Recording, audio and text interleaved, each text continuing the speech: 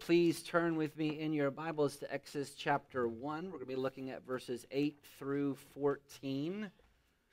The title to our message today is The House of Slavery. And as you're turning to Exodus chapter 1, please remember that the scripture says that the Lord is near to all who call on Him, in truth. Exodus chapter 1, starting in verse 8.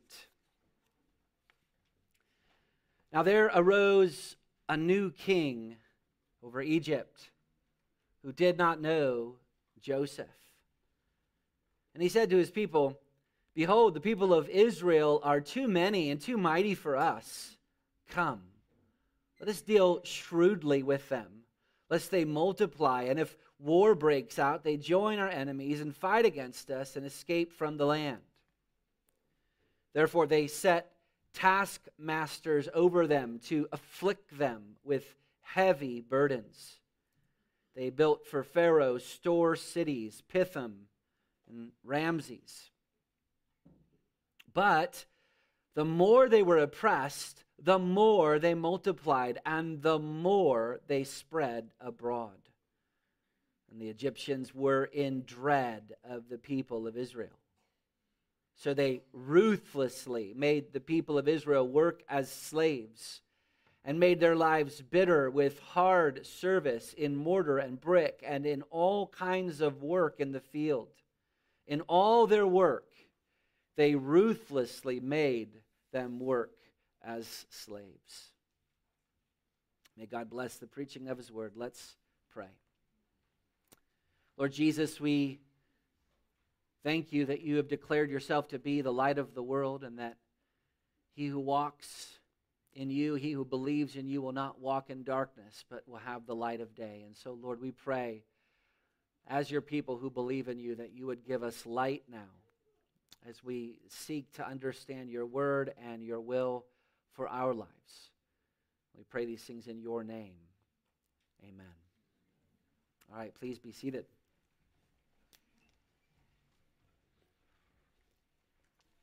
So last week we saw how the children of Israel were fulfilling the cultural mandate to be fruitful, multiply, and fill the earth. Those first 7 verses of Exodus showed us why Egypt was opposing Israel. Ancient Egypt and New Egypt today are engaged in a war against children. Why? Well, because as God's people multiply and fill the earth, Christ's kingdom is expanding. Families are the essential building block of culture. Families establish an alternative culture, one built on the covenant of grace. And when this kingdom of Christ grows, all other kingdoms are threatened. And so those first 7 verses showed us why Egypt opposed Israel and why the world opposes the church today. Now, this morning we're looking at the second 7 verses, verses 8 through 14, and now we see why God opposes Egypt. When Pharaoh and all of Egypt saw that these Israelites were growing faster than they were, Egypt transformed into a house of slavery. In fact, when God delivered Israel out of Egypt, he brought them to Mount Sinai. The very first thing he said from Mount Sinai in the 10 Commandments, he says, "I am the Lord your God who brought you out of the land of Egypt, out of the house of slavery." And here's a maxim. Nations who do not fear the Lord, if they last long enough, will always turn to tyranny and slavery. It's certain as the law of gravity. When a nation doesn't depend upon the power of God, they turn to a raw power of cruelty and depraved intentions. And the Lord God, since the very beginning, has opposed this. We just heard Ben read, why was the earth flooded? Because God opposed the world who had turned into this den of iniquity. God does not merely punish individuals for rebelling against him. He also judges nations. And David calls on God to curse them. In Psalm 58, 6-8, he says of magistrates, of civil magistrates, he says, "O God, break their teeth in their mouth. Let them be like the snail that dissolves into slime." So we arrive now at our big idea again. Wicked nations are houses of slavery, which God has always opposed throughout history for the sake of his people. That's what I want to try to demonstrate this morning. And let's begin with our doctrine. So in these first 7 verses, we not only have a description of Egypt's wickedness, but we actually have a profile of every wicked nation. Consider 7 characteristics of Egypt here and how every nation looks like this that has set itself against the Lord. So characteristic number one, wicked nations will have their names blotted out forever. Wicked nations will have their names blotted out forever. Look at verse 8 with me. "Now there arose a new king over Egypt who did not know Joseph." Now, isn't this interesting that Joseph is named, but Pharaoh is not?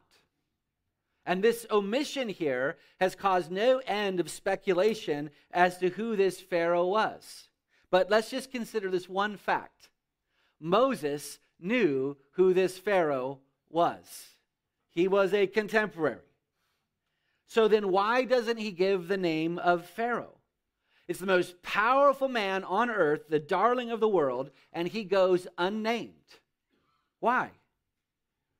Well, this omission is on purpose. This omission is both a fulfillment of prophecy and it's a dire warning. Psalm 9, 5-6 says, "You have rebuked the nations, you have made the wicked perish. You have blotted out their name forever. The very memory of them has perished." And you guys should recognize this, that the New Testament picks up on the same theme, doesn't it? Jesus gives a parable of the rich man and Lazarus. Lazarus is named, who is not? The rich man. So that's the first characteristic right from the get-go of wicked nations and their rulers, that God will cause the very memory of them to perish. Characteristic number 2. Wicked nations are covenant breakers. Wicked nations are covenant breakers. The end of verse 8 says that Pharaoh did not know Joseph. Did not know Joseph. So this either means that Pharaoh was ignorant of Joseph saving Egypt, that he didn't know that fact, or that he just simply chose to ignore it. Which one was it? Well, I don't believe that Pharaoh was ignorant at all. That's actually not how that language is used in the Bible. In Amos chapter 3, verse 2, God tells Israel, he says, "You have I only known out of all the families on the earth." God wasn't saying that he was ignorant of the other nations. He was saying that I have a special love for you, my people. Likewise, when Pharaoh says, or when verse 8 says that Pharaoh did not know Joseph, it doesn't mean that Pharaoh was ignorant of him. It means he didn't care. He didn't acknowledge Joseph or the exploits that Joseph had done to save Egypt all those years before.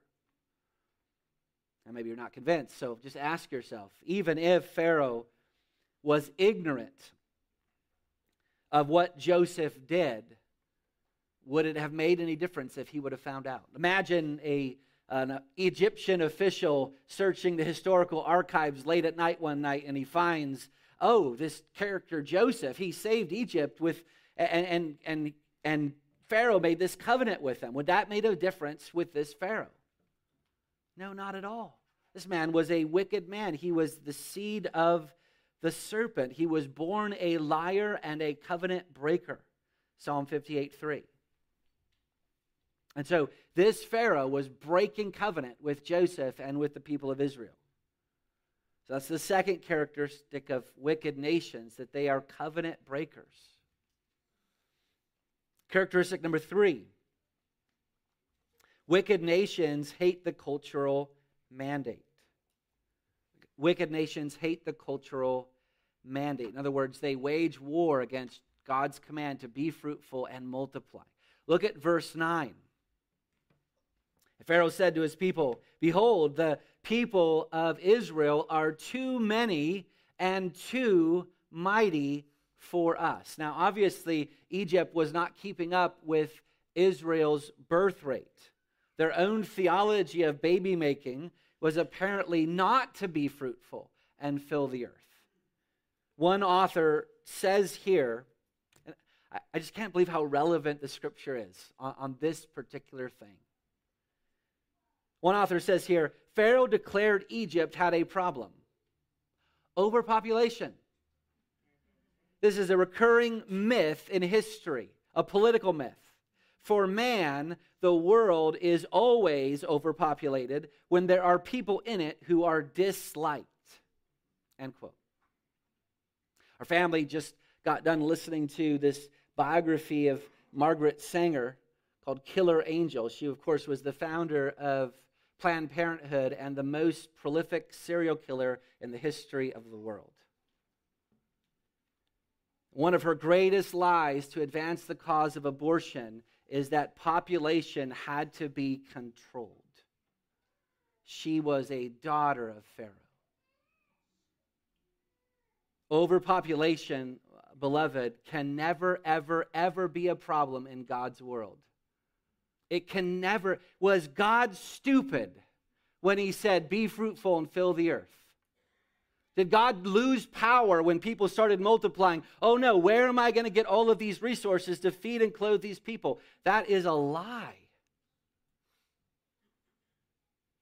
So that's the third characteristic of wicked nations and their rulers. They hate the cultural mandate.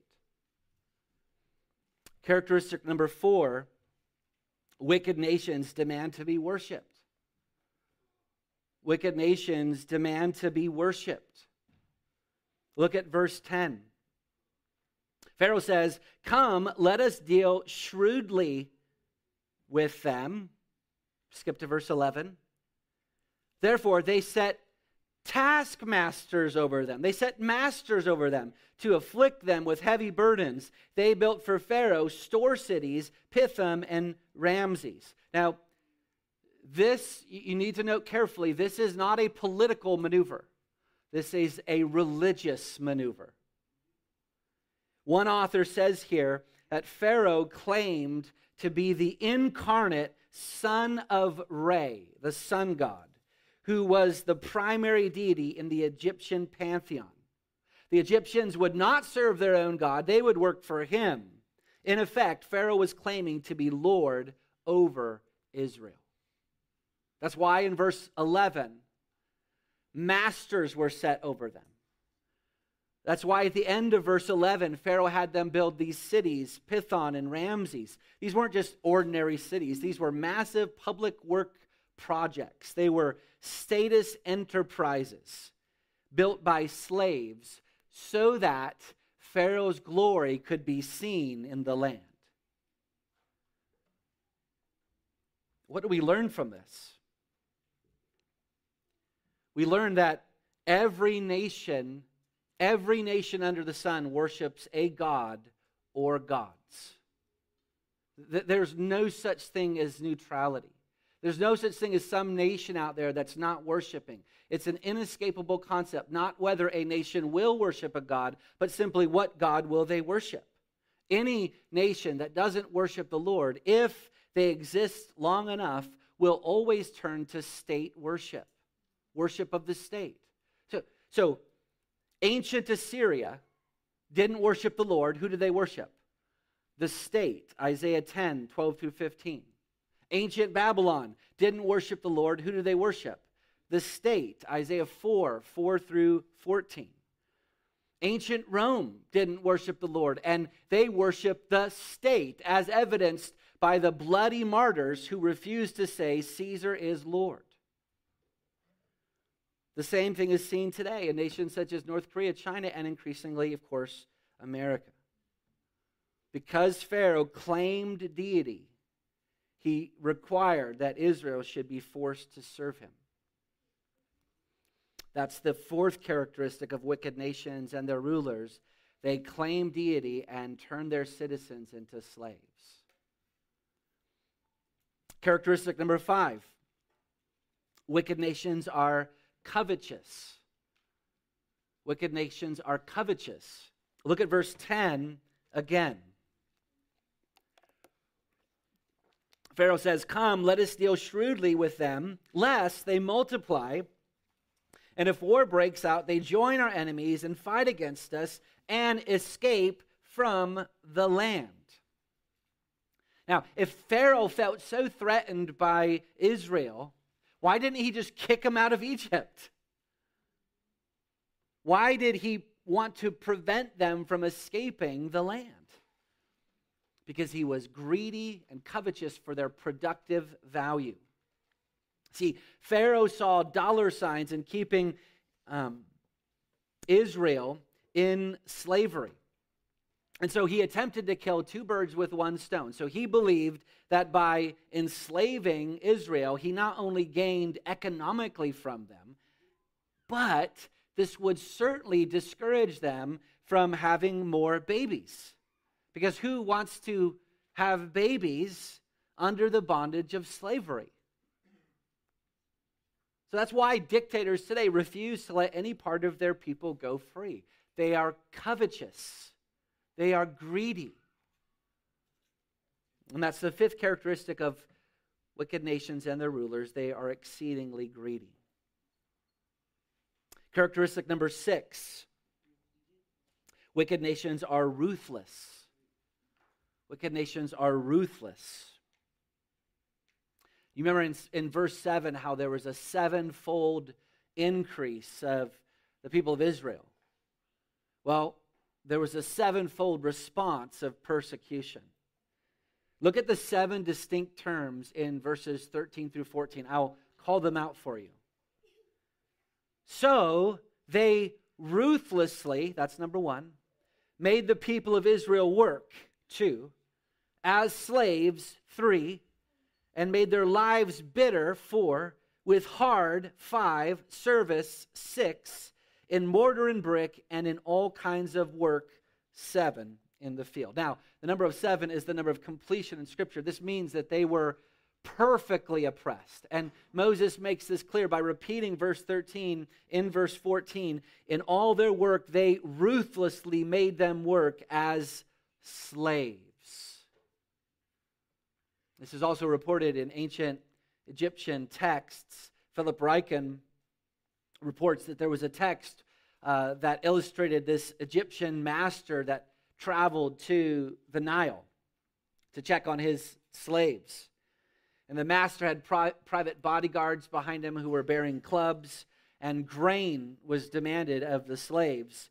And the slave answered, "There is none." He was then beaten savagely. His wife was bound in his presence. His children were put in fetters. He was then bound, thrown into a well, submerged, head down. And that's actually pretty light compared to the brutal savagery that we're going to see next week when they started throwing their babies in the Nile. But that's the 6th characteristic of wicked nations and their rulers. They are absolutely ruthless. Characteristic number 7. Wicked nations are willfully stupid. They are willfully stupid. In spite of all of this savage abuse, Israel continued to be fruitful and multiply. Verse 12 says, but, now notice the threefold more. The more they were oppressed, the more they multiplied, and the more they spread abroad. And the Egyptians were in dread of the people of Israel. How was it that Israel continued to multiply in spite of this ruthless slavery, in spite of a parent's natural instinct to not want to give birth under these conditions? What accounts for this? The hand of God. This was the very promise that God had given to Abraham, Isaac, and Jacob, that he would cause them to be fruitful and multiply. So do the mental math. Number one, Egypt oppresses Israel in hopes to lessen their birth rate. Number two, instead of Israel's birth rates going down, it increases, pointing to divine intervention. Number three, as a result, end of verse 12, Egypt is filled with more fear because they know it's God. Number four, so what do? Verses 13 and 14, they oppress them more. What does this teach us? That wicked nations are willfully stupid. They can see the hand of God and they don't care. They can see that this leads to destruction and they don't care. That's the seventh characteristic of wicked nations. They are willfully stupid because they knowingly wage war against the God of the universe. So that brings us then to our doctrine. Again, our big idea, wicked nations are houses of slavery, which God has always opposed for the sake of his people. Now, verse 12 in our passage is the first fruits of God's opposition to Egypt. He gives them more babies. The harvest is in the rest of the book. But I want to prove our doctrine from elsewhere in Scripture. So just consider three proofs that God always opposes wicked nations for the sake of his people. So proof number one, the lions. The lions. Please turn with me to 2 Kings 17, 24 through 25. 2 Kings 17, 24 through 25. Now, this is after God had already taken Israel into Assyrian captivity for their disobedience in 722 BC. And so what the Assyrians did was that they migrated people from every nation into the land of Israel to make it their own.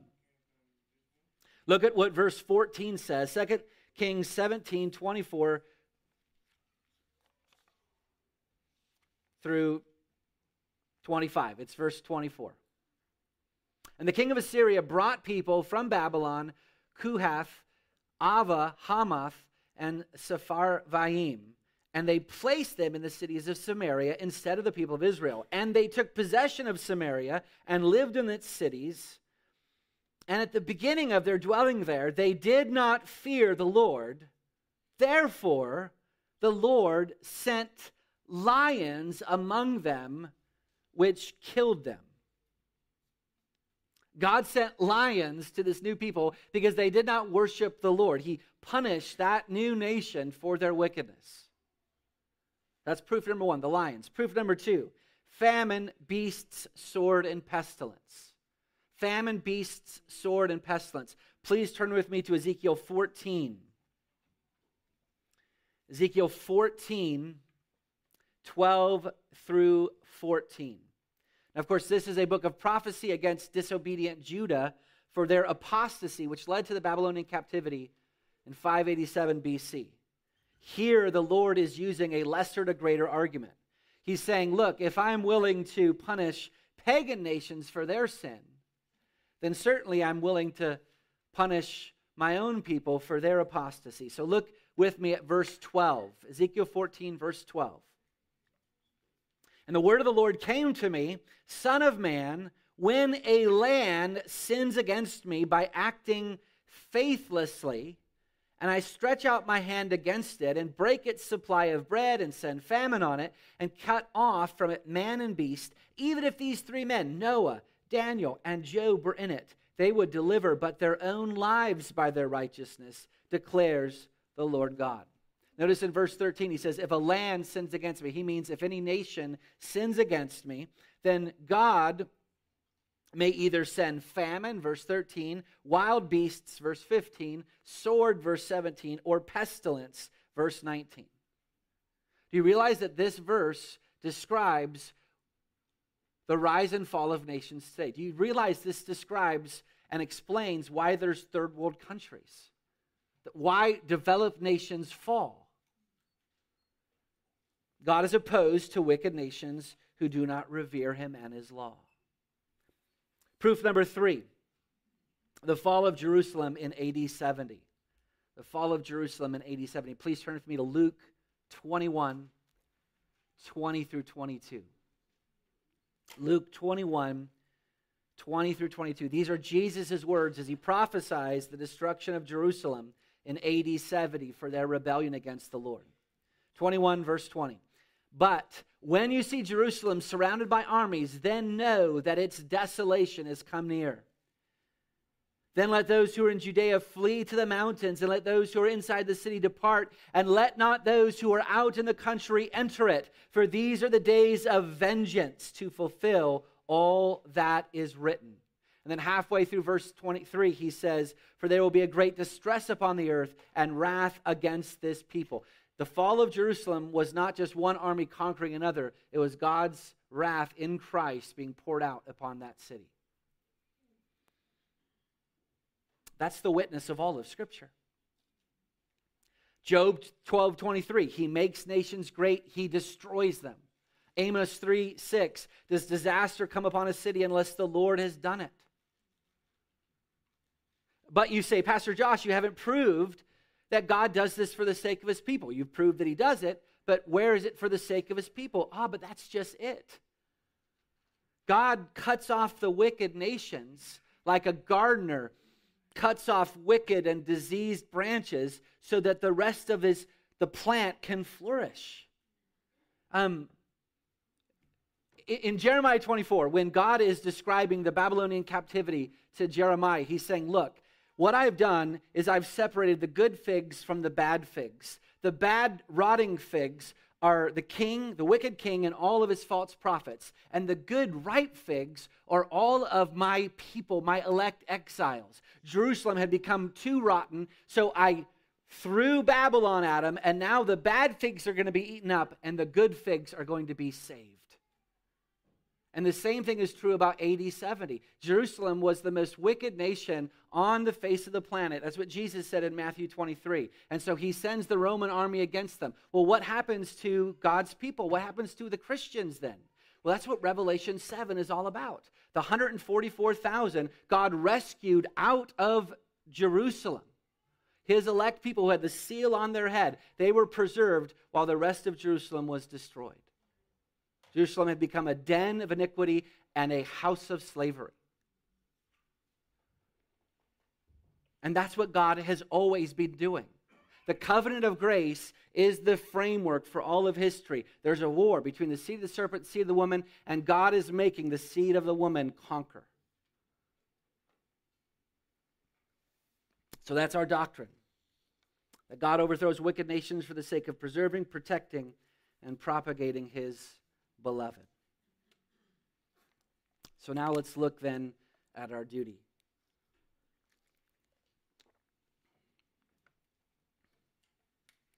Our first duty this morning is simply to examine ourselves. I asked the question a couple weeks ago, who are we in this story in the book of Exodus? And I said that if we scoff and roll our eyes at the stupidity and the rebellion of the Israelites, that we are accusing ourselves because we are the Israelites. We're not the heroes. But this passage actually cuts us even deeper than that. Beloved, before God's grace found you, you were Pharaoh. I was Pharaoh. Think about these 7 characteristics. Which one of these things were you not guilty of? Pharaoh broke covenant. He betrayed Joseph. Loved ones, who have you betrayed? Who have you broken faith with? Does God count your lies less damning than Pharaoh's lies? Revelation 21:8 says, But as for the faithless and all liars, their portion will be in the lake that burns with fire and sulfur, which is the second death. Pharaoh hated the cultural mandate. He hated children. Have you ever been guilty of hating children? Your children? Have you ever put your own ambition, your own selfishness ahead of your children? Psalm 127:3 says, Behold, children are a heritage from the Lord. Have you despised the heritage of the Lord? Pharaoh demanded worship. He acted like a god. When was the last time that you put yourself in the center of your universe and demanded that everybody in your orbit serve you? Jonah 2:8 says, Those who worship false gods turn their backs on all of God's mercies. Pharaoh was covetous and greedy. He provided for his own needs at the expense of others. Generous was never a word that was attributed to Pharaoh. Are you generous? Or are you covetous? Ephesians 5:5 says, For you may be sure of this, that everyone who is covetous has no inheritance in the kingdom of God and of Christ. Pharaoh was ruthless and heartless. Beloved, whose blood have you spilled? Or perhaps you've only murdered people with your mouth. 1 John 3:15 says, Anyone who hates a brother or sister is a murderer, and you know that no murderer has eternal life residing in him. Pharaoh was willingly stupid. He knew that God was opposing him, and yet he rebelled against him anyway. How many times have you done that where your conscience is saying, Stop, no, God forbids this, and you run into that sin? You see, like Pharaoh, you and I deserve to have our names blotted out of the book of life. You and I deserve to go unnamed into the abyss and have the memory of us perish. That's what we deserve. But beloved, praise be to God. Thanks be to the Lord Jesus Christ that God did not allow you to continue to be a little Pharaoh. Yes, he passed over Pharaoh of old and he let him perish. But shockingly, though you have the same guilt, though you were damned, God rescued you from the fire and put his name on you, not by ignoring your sin, but by sending his only begotten Son into the world. Who is this Son? He is God, the mighty God, Alpha and Omega, beginning and end, author of life. And this divine person put on flesh, and his name is Jesus Christ, the Son of God. And he was not only mad as hell at Pharaoh's sins, but he was mad at yours. And so what did he do? He became a slave. He became a servant. Philippians 2:7 that he says that he made himself nothing. He became a servant, taking the form of a servant, being born in the likeness of men. Who did he become a servant for? For himself? No, for your sake, beloved. Because unless you obtain the righteousness of a man who has never sinned, nothing in the world can save you. And that's what Christ did. God in Christ obtained a perfect righteousness for you. He obeyed God to earn a righteousness not for himself, but for you. Philippians 3:9 says that we do not have a righteousness of our own that comes from the law, but that which comes through faith in Christ, the righteousness from God that depends on faith. So you receive his righteousness by faith. What did he receive from you? all of your damnable sin. 2 Corinthians 5:21 says, He made him who knew no sin to be sin for us, that we might become the very righteousness of God. Every time you look in the mirror now, you can see the righteousness of Christ looking back at you. Jesus became Pharaoh incarnate on the cross when all of your iniquity was imputed to him. He became a curse and died for you. He bore your sins on the tree. He was buried and he rose again on the third day to claim victory over death. And he did all of that. Though you were just as despicable as this man that we're reading about right here. We're only talking about difference of degrees.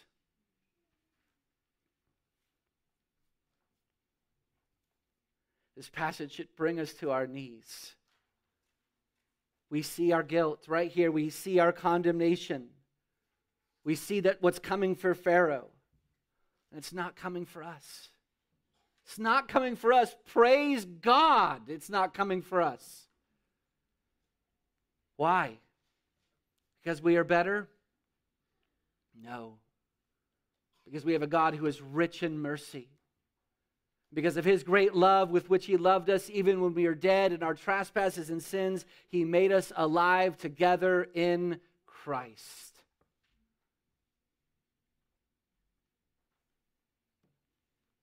So, beloved, those are our two duties this morning. Number one, to examine ourselves, to see that we have been just as guilty as this wicked king. And then secondly, to celebrate the fact that God did not give us the same destiny as this nameless man.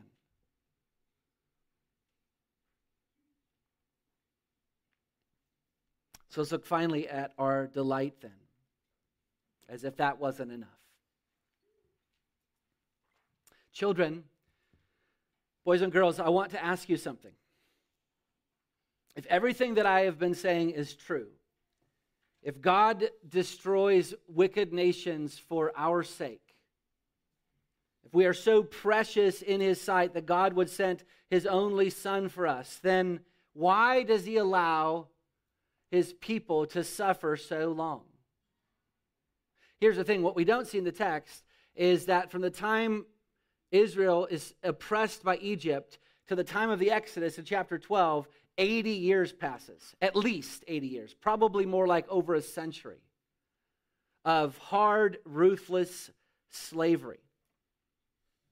Why did God allow his people to suffer for so long? And we know that God actually turned the heart of Pharaoh against his people. Psalm 105:25 says it, that he turned the heart of the Egyptians against his people. Why all this suffering if God loves his people so much? Two reasons for you. Number one, suffering helped them hate the evil of Egypt. Suffering helped them hate the evil of Egypt. This generation that we're looking at, they got a lot of things terribly wrong. In Joshua 24:14, it says that they had adopted many of the gods of Egypt. Charles Spurgeon says here, quote, "In all probability, if they had been left to themselves, they would have been melted and absorbed into the Egyptian race and lost their identity as God's special people. They were content to be in Egypt, and they began to adopt the superstitions and idolatries and iniquities of Egypt." End quote. Another author asks here, if God had simply prevented their suffering, would the Israelites have ever desired to leave Egypt? It was hard enough to get them to leave even when there was suffering. So let me apply this. Loved ones, how many of your lives drastically changed starting, say, somewhere around 2020? You guys, huh? How many of us prior to 2020 had started to become Egyptianized? How many of us had subtly started worshiping some of the gods of the Egyptians, either the god of comfort or the god of autopilot or the God of I don't care. And then what did God do to break some of us from those things? He sent COVID, statism. He sent rampant sexual immorality into our culture. And what has that done for the people of God? And I don't think it's just here. I think this is a microcosm of the whole.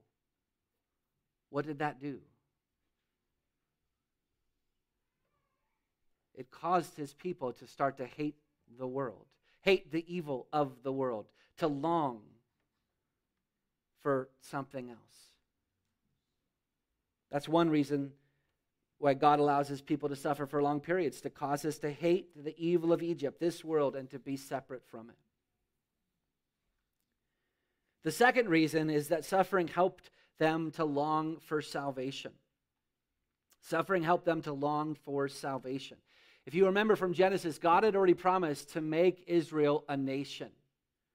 This was to be the nation that was to give birth to Christ. Had Israel been assimilated into Egypt, the seed of the woman would have been lost. And Israel, up to this point, seemed to have no inclination to leave Egypt at all. For many of them, it had been the only home that they ever had. Generations had been born and died in Goshen. Why would they leave? I mean, as a whole, Israel wasn't even praying to leave. The first time that the scripture records their prayer is in chapter 2, after they had been given over to slavery and after their children had been thrown in the Nile. Then they started praying. Loved ones, do you pray for evil to be destroyed and for Jesus to hasten the day when all is well?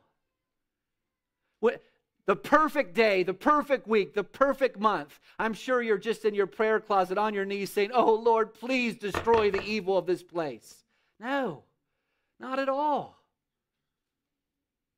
Our prayer lives are actually in most danger when all is well. Suffering helps us to long for Jesus. It tunes our heart. It helps us to long to be free from the house of slavery, to be brought into the promised land.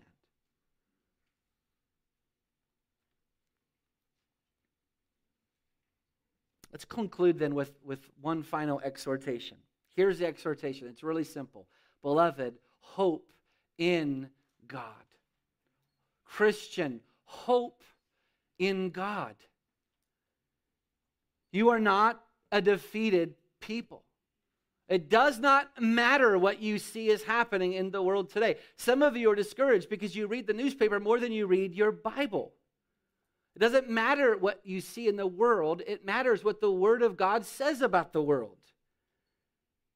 And what does God say about the wicked nations today? This is what he says. Ezekiel 12:13.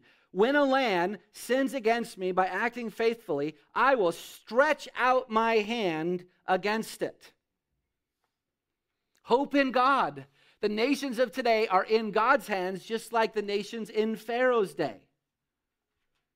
But Pastor Josh, they're persecuting the church. Well, that's true. But what has God promised? This is what he's promised. The more that they persecute, guess what's going to happen to us? The more that we multiply. The more that we're fruitful. The more that we fill the land.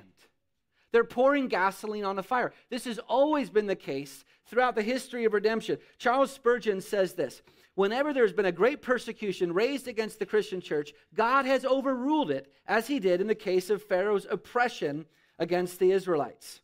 And he makes the aggrieved community more largely increase. The early persecutions in Judea promoted the spread of the gospel. Remember when Stephen was killed, what does it immediately say after that? That they scattered throughout the land, and the result, according to Scripture, they were scattered abroad and went everywhere preaching the word. When King Herod stretched out his hand and killed James and imprisoned Peter, and then Herod was struck down, what does the word say? It says that the word of God grew and multiplied. The more that they attack the church, the more that the church increases in the land. So Beloved, hope in God. Be patient in suffering. We have nothing to fear. It's the world who's afraid. Just like Egypt dreaded Israel, the world today dreads the church. And just as Pharaoh stupidly waged war against God and failed, we can expect the same thing. The gates of hell cannot prevail against the church. Let's pray.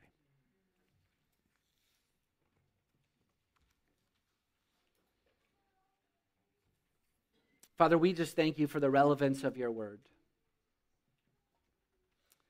That there's nothing more relevant that we could be picking up this morning and looking at and listening to.